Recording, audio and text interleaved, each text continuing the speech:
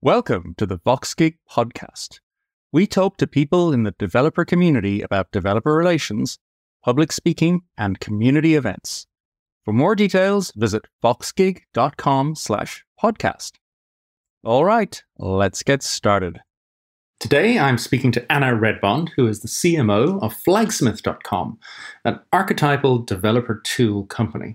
Flagsmith, as you can almost guess from the great name, is a feature flag service that lets you, via their API, turn on and off feature flags in your system. I'm not sure that you can find a better company that lives or dies on its execution of developer relations.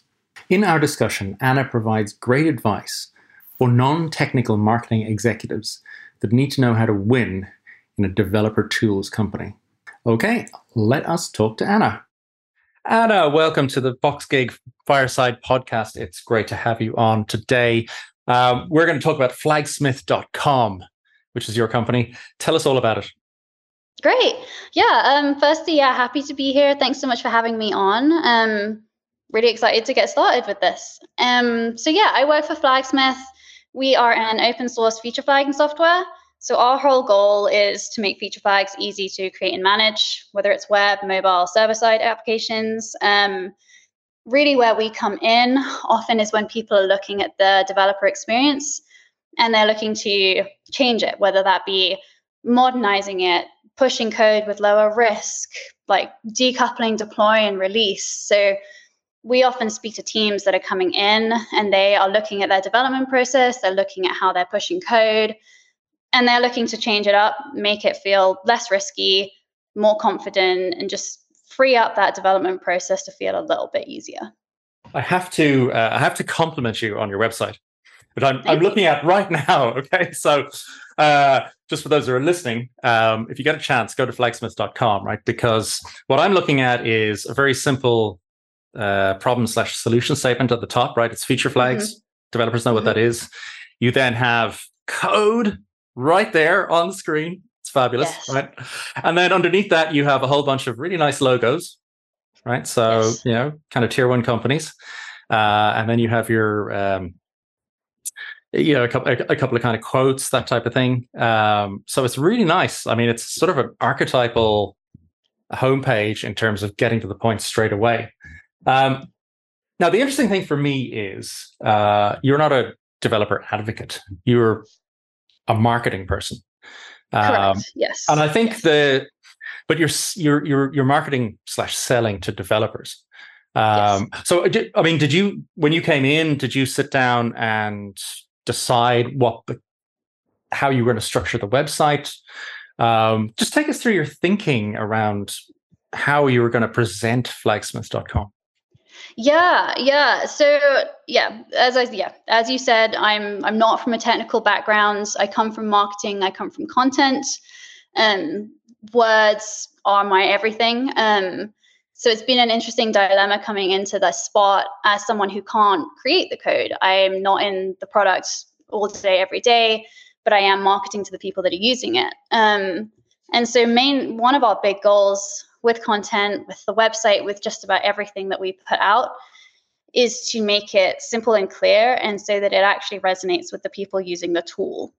My big thing with messaging is not to make it too complex, not to fill it with jargon, and to instead put in front of people the words that they would actually use. So lots of our content will come from customers directly. It will come from me sitting down and having a conversation with a customer and saying, what's the problem you're coming up against? How do you look at it? And then translating that in their own words and just making it very clear. Because I think a lot of these technical websites can come across just like that, as highly technical, with a lot of jargon and a lot of confusion. Our goal is to be very simple. We do feature flags. We're built by developers. We're for developers. So that's the message that we want to ring through. And it really is all of the content. Yeah. It is really clear on the website. So would you say, I don't know if you've heard these terms, there's a lot of companies that have a technical product, their route to market is either developer first, where the developer is the person who decides to buy or makes the recommendation to buy, or developer enabled, where it's more classic sales process, but then the developer is kind of like a gatekeeper that validates technically whether the product is suitable. It seems like Flagsmith is more on the developer first end of things. But take me through how you make a sale. How does that happen? Yeah, so there are a few different avenues that can happen. I would agree with you. We're mainly developer first. And a lot of that is because we're built as an open source tool. So often what will happen is that a developer will come in from the company that they're working in. They'll get straight to the code. They'll go to our repos on GitHub. They'll play around with it. They'll test it, and they might use it for a few months and just see, is this something that's working for me? Then they might invite in a team member. From there, it kind of happens quite organically. If it's something that works for them, that's often when we'll get the message to sales saying, we've been using this for a while. It actually works for us. We'd love to use some of the features that are behind like the enterprise plan or whatever it might be for management. So we often have developers that just straight have been using it and just have pulled the code and it works for them. It's often a pretty organic process, which is really great to see because then we know that it's been working for them already. They're already using it. They have it set up, and then we could just connect the dots for them. And is there some sort of inflection point where they need to get it working in a proper configuration deployment process, and then it needs more team members or whatever? Yeah, exactly. They've been playing around with it. They make sure that it kind of ticks the boxes for what they need, and then it will be brought into our sales process, and it will go through things like procurement for them. Yeah, and they'll ask then questions about how they can configure it, deploy it, all of that. Yep. I really like your pricing page as well, because you like a lot of people would have sort of inwardly focused maybe titles for their pricing tiers, but you go free, startup, scale up, enterprise, and it's really easy to say, okay, that's what I am. Yeah, this is what it should I think be. Yeah, again, the whole theme here is just make it simple and put it in jargon-free language that developers actually use.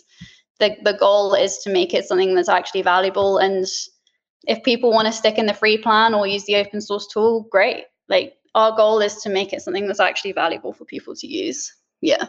So here's a tricky question. This is a sort of a central paradox of marketing to developers, which people do discuss openly, right? I'm a developer, and my innate feeling when I see marketing is that, oh, that must be rubbish because you have to market it.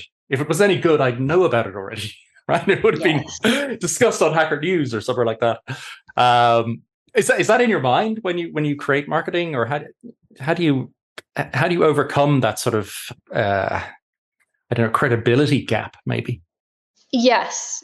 So it's definitely top of mind, and other marketers I've spoken to that are in the developer space have it in their mind as well. And I actually think that's a really healthy thing. I think it keeps the fire under me because it reminds me I'm not a developer, and developers don't want marketing.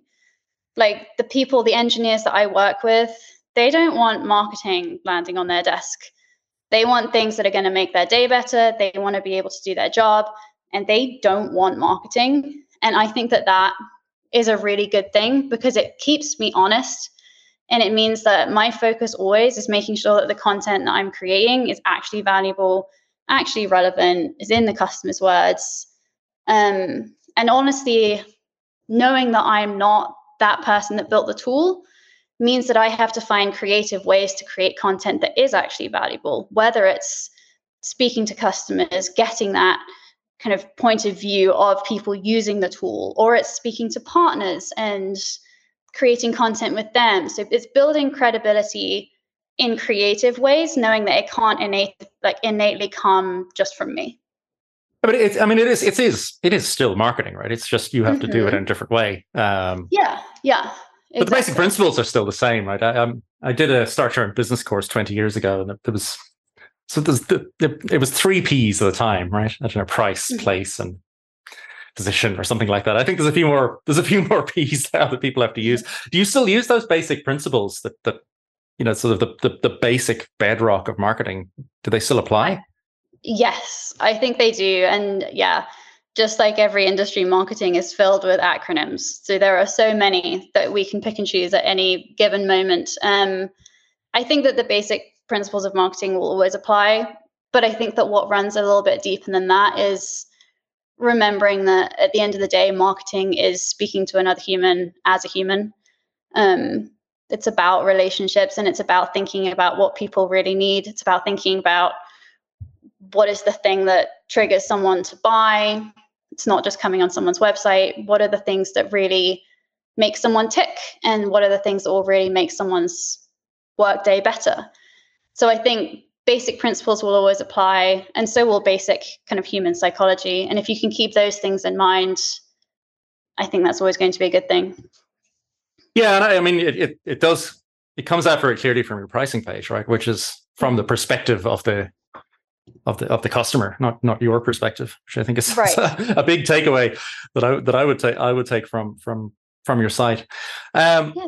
What I also find interesting is your personal journey into this role, where you are doing marketing for a developer first company, and there's more and more of those now, right? But how on earth did you end up in this particular line of marketing? Yeah, like a lot of people, my journey has not been linear. It's come from me keeping kind of two things at the core of my journey, and that's been staying in a role that's to do with content and writing, and following people that I love working with. And I started in nonprofit marketing. I loved that. I worked in an agency to kind of wear as many hats as I could and do all things all at once and gain a lot of experience very fast. I then jumped into an AI startup with someone who I had worked at that agency with, who I to this day consider one of my strongest working mentors. And again, stayed in content, learned a lot about working in a technical space, and then realized that that was my sweet spot, was working in-house with technical content and finding creative ways to make that actually resonate with people using the tool. And then from there, I got into Flagsmith. And again, it came down to me knowing that that was something that I love. I love writing. I love taking technical concepts and making them relevant. And honestly, following two great people that I loved working with who said, hey, we're working in this startup and it's really exciting. They're doing a lot of cool things. We're working with great people. The customers are awesome. This could be a really interesting thing. And it's been a great move. I love it. Yeah. And I mean, in terms of the basic business model, yeah, I mean, the feature flags thing is, absolutely one of those things that you definitely need, especially at scale.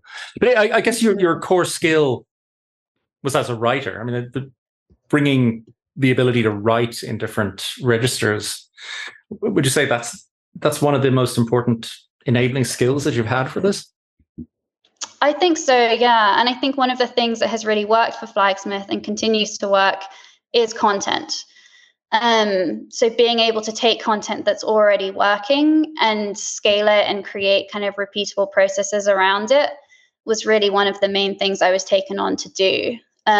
So yeah, all of that comes down to writing and being able to take the technical concepts and apply them. And I think that's the thing that I've kind of brought to the table here. Yeah.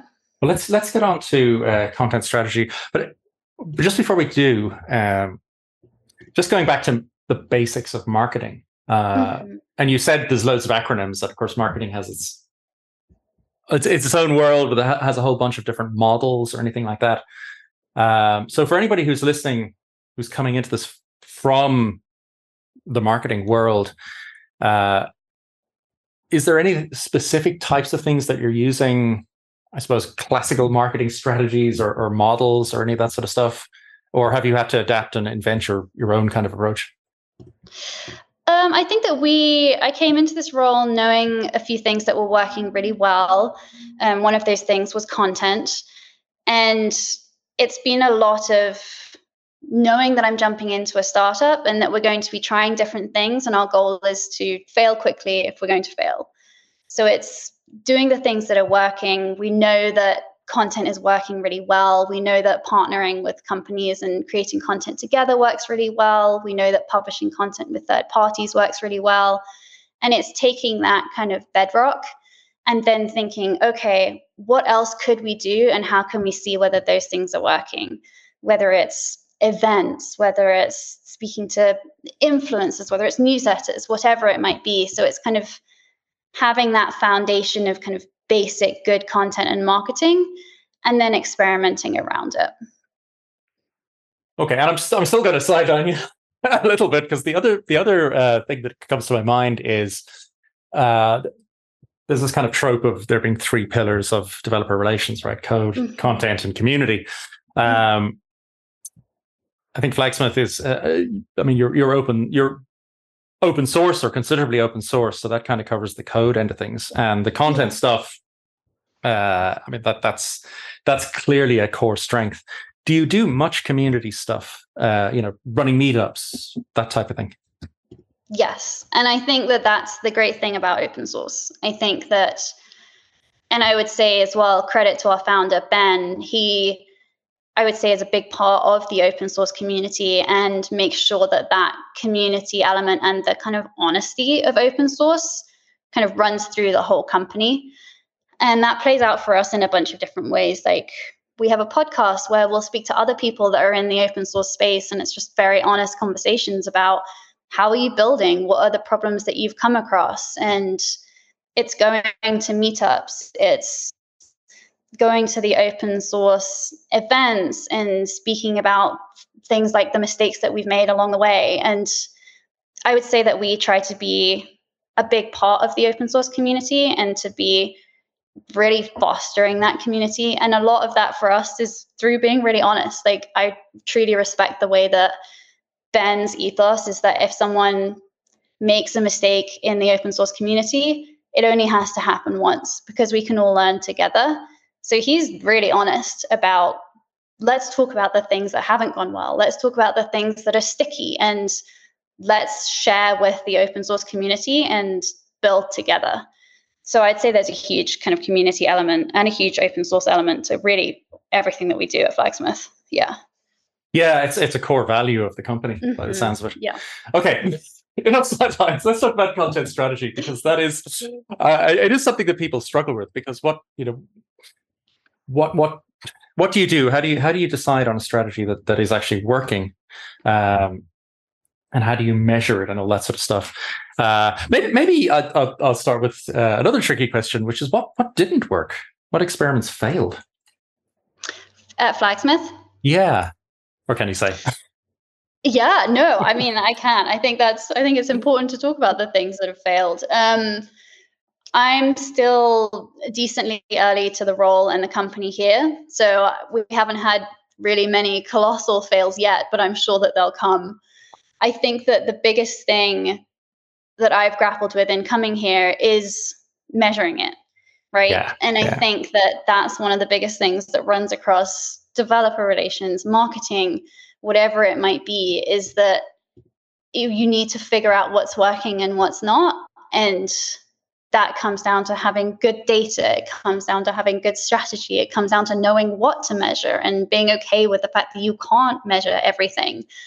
And I think one of the most difficult things for me was coming in and thinking, I want to measure everything. I want to know exactly what's working and what's not. And how do I measure that? What do I report on? And having some very great conversations with people I really respect in the space that were saying, you need to have some conviction that not everything is going to be measurable. And you need to look at things like multi-touch and the journey and the less tangible things, as well as having just solid outputs, because there's so much to this role. And if you try to measure everything as a developer advocate or as a marketer, you're going to have no time left in your day. Yeah. And it's interesting to juxtapose that with, I suppose, consumer businesses, because in that case, you've got much more clearly defined funnel, and you can say, is our top of funnel big enough, whatever. But with developer marketing, if you just try to make the top of funnel really big, you end up creating negative vibes, and things don't really work out for you. The frustration on the measurement stuff is shared by the whole community. Do you think we'll ever figure it out? I think that we can get close enough. And I think that there are some people in the marketing space that I really look up to that have found that happy balance between knowing what to measure to be able to kind of create your case with conviction and to be able to know what's working, and also knowing what to let go. And again, having that confidence to know that it's okay that you don't have to measure everything, but these things we do know are working and we have the metrics behind it. People like Jess Cook have such a great ethos on that and explain it so much more eloquently. I think that we can get close enough. And I think for anyone in this role, one of the most important things is being able to figure out how much you need to measure and how much time to sink in it, because it can be a bottomless pit. And I think that is something we need to be honest with ourselves about. Yeah.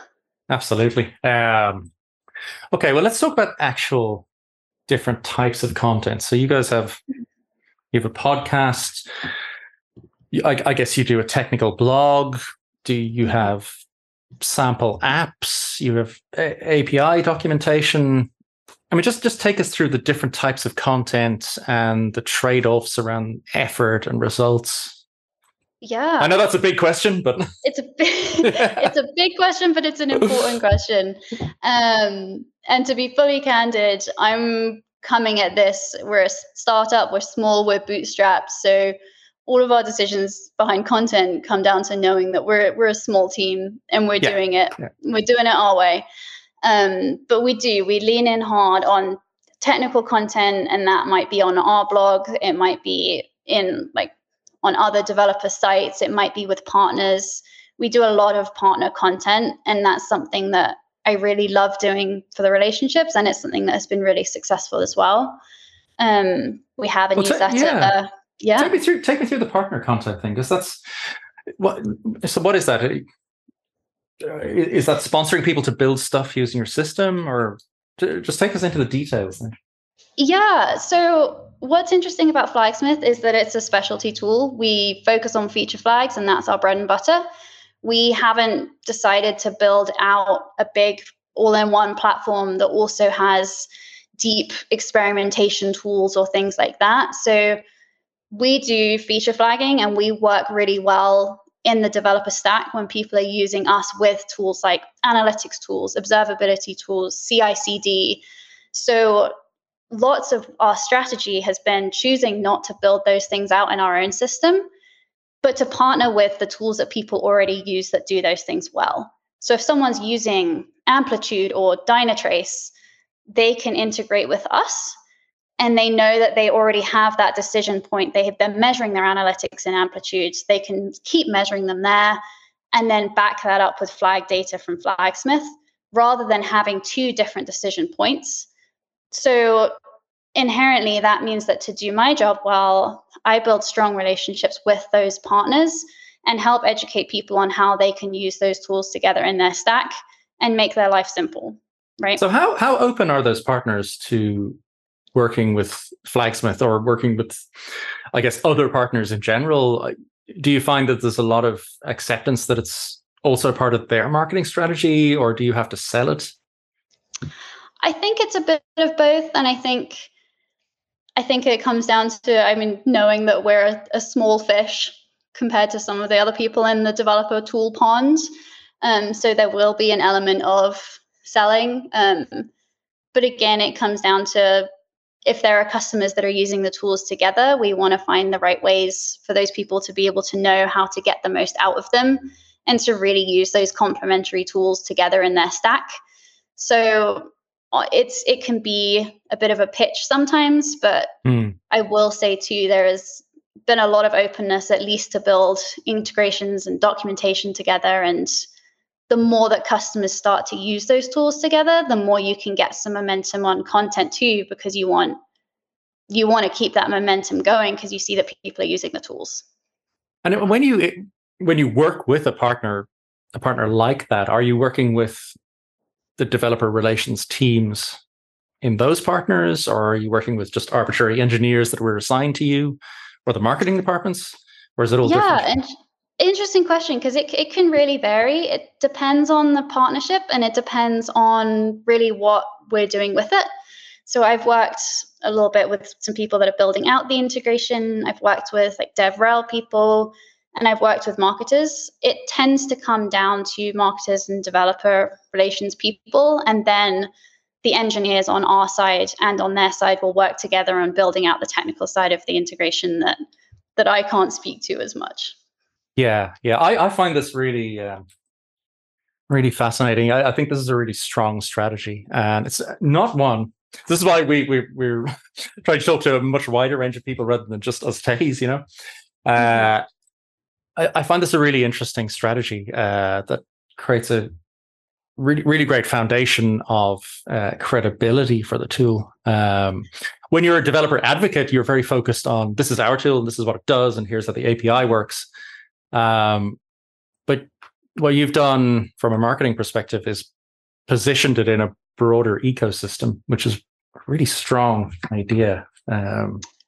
Yeah, I think that we've very consciously, and again, respect to the engineers building the tool and to Ben, the founder, we've made a very conscious decision to not build certain things. Yeah. And to say no to building out the tool to have big observability features and things. And I think that can be a way to position. And I think it's something that people don't talk about too much because, like you said, you're so busy kind of selling your own tool and marketing your own tool. But to be really useful to a developer, you have to be able to work with the other tools in their stack and make life simpler. You don't want to be adding decision points. You don't want to be conflicting with data that they're getting in other tools. So positioning yourself as, hey, we do feature flagging and we partner with the other tools that you already use or that your product team use or that your business people use. I think that has been a really interesting way to approach it. Yeah, and again, speaking as a developer, for me, it's one of those little tells that I look for. Do these people play nice? Yeah. Right? Are they gonna be difficult in various ways with other things that I have to do? So we've had guests from GitHub and Intercom and all sorts of bigger companies, people in developer advocate roles or leadership roles around developer relations. And of course, they effectively have infinite resources when it comes to creating content. You're a startup. You don't have infinite resources. And this is something I've struggled with in various startups and even in a consulting company is getting enough technical content generated. So how do you solve that problem? Do you go outside? How do you get enough content? Yes. Interesting problem. I think one that we don't talk about enough as marketers. I think that it's very easy to come into the role and want to do everything and want to do it yourself and to see it as a weakness if you can't create all of the content in-house as the team that you have. But again, I've been forced to be creative just through the nature of being a bootstrap team. And I think a lot of that for me has come down to making choices to develop some content myself, but also to know that I don't have the technical background to put out all of the content. So a lot of the content I will create comes from working with other people, whether that's interviewing the team internally and getting their views on things that are going on, things that we're creating and why, or whether it's working with partners and saying, should we create some content together? We're noticing that customers are asking X, Y, and Z questions. Or if it's working with a freelancer because they have the experience with a language or a tool and they can speak to that technical content. Or honestly, if it's coming down to looking at the content we have that's working really well and repurposing that and saying, this is a blog that's really resonated. What are the follow-up questions that people tend to have around it? Or what are the topics that branch off? Or can we do a podcast and get someone on to talk about this topic? And it's thinking creatively, knowing that I can't do it all myself because there just aren't enough hours in the day. No, unfortunately not. Not when it comes to startups. I think the repurposing thing is an opportunity that a lot of people are missing. I go to... I look at a lot of technical content that people are producing, and you're thinking, you should really do a retrospective blog post where you kind of tie together all of these as a series. There's one company that I really like, moderntreasury.com. They have a fantastic blog. I don't know if you've ever seen it. Where I think they do things like they explain accounting to developers. But it's a little bit fragmented. I was just looking at it this morning for a project, which is why it's in my head. And I was thinking, they should really have a sort of a blog entry which is just a sort of guide to all of the previous ones on this topic, which would be so useful. Yeah. Yeah. And I think that's the thing too. I think if you're a marketer coming into one of these companies, you often come in and think, okay, I've got to create all of this content. How am I going to do it? But if you can slow down and look at what you already have and think, well, how can I connect the dots with what I already have or expand on it? There's probably an absolute gold mine sitting right under your nose as it is. Absolutely. Yeah, there's so much you can do with it. Yeah. You had a recent LinkedIn post where you identified a challenge around externals, which is that they may not, although they can generate some good technical content, there's a challenge around them understanding the positioning of the company and I guess the cultural vibe that you want to have running through the content, and that it's not a case of throw it out the door and it comes back and it's done and you plonk it up on the website. As well as paying for it, there's additional cost, I think, internally to orient it correctly. Yes, I think so, and I think it can be very easy to look at this and say, I don't have the technical knowledge, therefore I must outsource. But I think that the expense there is more than just the cost of hiring someone from Upwork or however you might source your freelancer. It's also realizing that because you don't have that technical knowledge, when that content comes back to you, it doesn't just land on your plate. You're going to need to QC it for things like branding, voice, position. And then you're also probably going to need to lean on your technical team to QC it to make sure that if they've created code and there are snippets or screenshots on there, do they actually work? Does it work the way that our tool works? And that kind of debt that you can create with it can rack up pretty quickly, and it can be easy to get into the kind of back and forth of jumping between your technical team and a freelancer. So it's looking at the right ways to get the technical content. And sometimes that might be a freelancer, but finding someone who is a specialty person for that tool, that language, or whatever. Or it might be as simple as looking to your internal team and saying, can I interview you for 30 minutes on X topic, and kind of get that framework going internally and then move from there. Like, there are different ways to get that content that aren't creating a blog title and going on to Upwork, for example. Yeah, and there's quite a lot of variance, isn't there, in the cost of those sort of commissioned blog posts. I mean, sort of like the good people are sort of 10 times the cost of, I suppose, just standard content. Yeah. And especially in the technical world, like it's easy to underestimate how much you might be asking of one freelancer. If you're asking them to create a blog post on X tool, you might be asking them to create a blog post on X tool whilst also understanding how your tool works with it, and then however many programming languages around it, plus your positioning, plus other things. Like, there are so many things to think through when you're assigning these pieces, and the cost can rack up pretty quickly.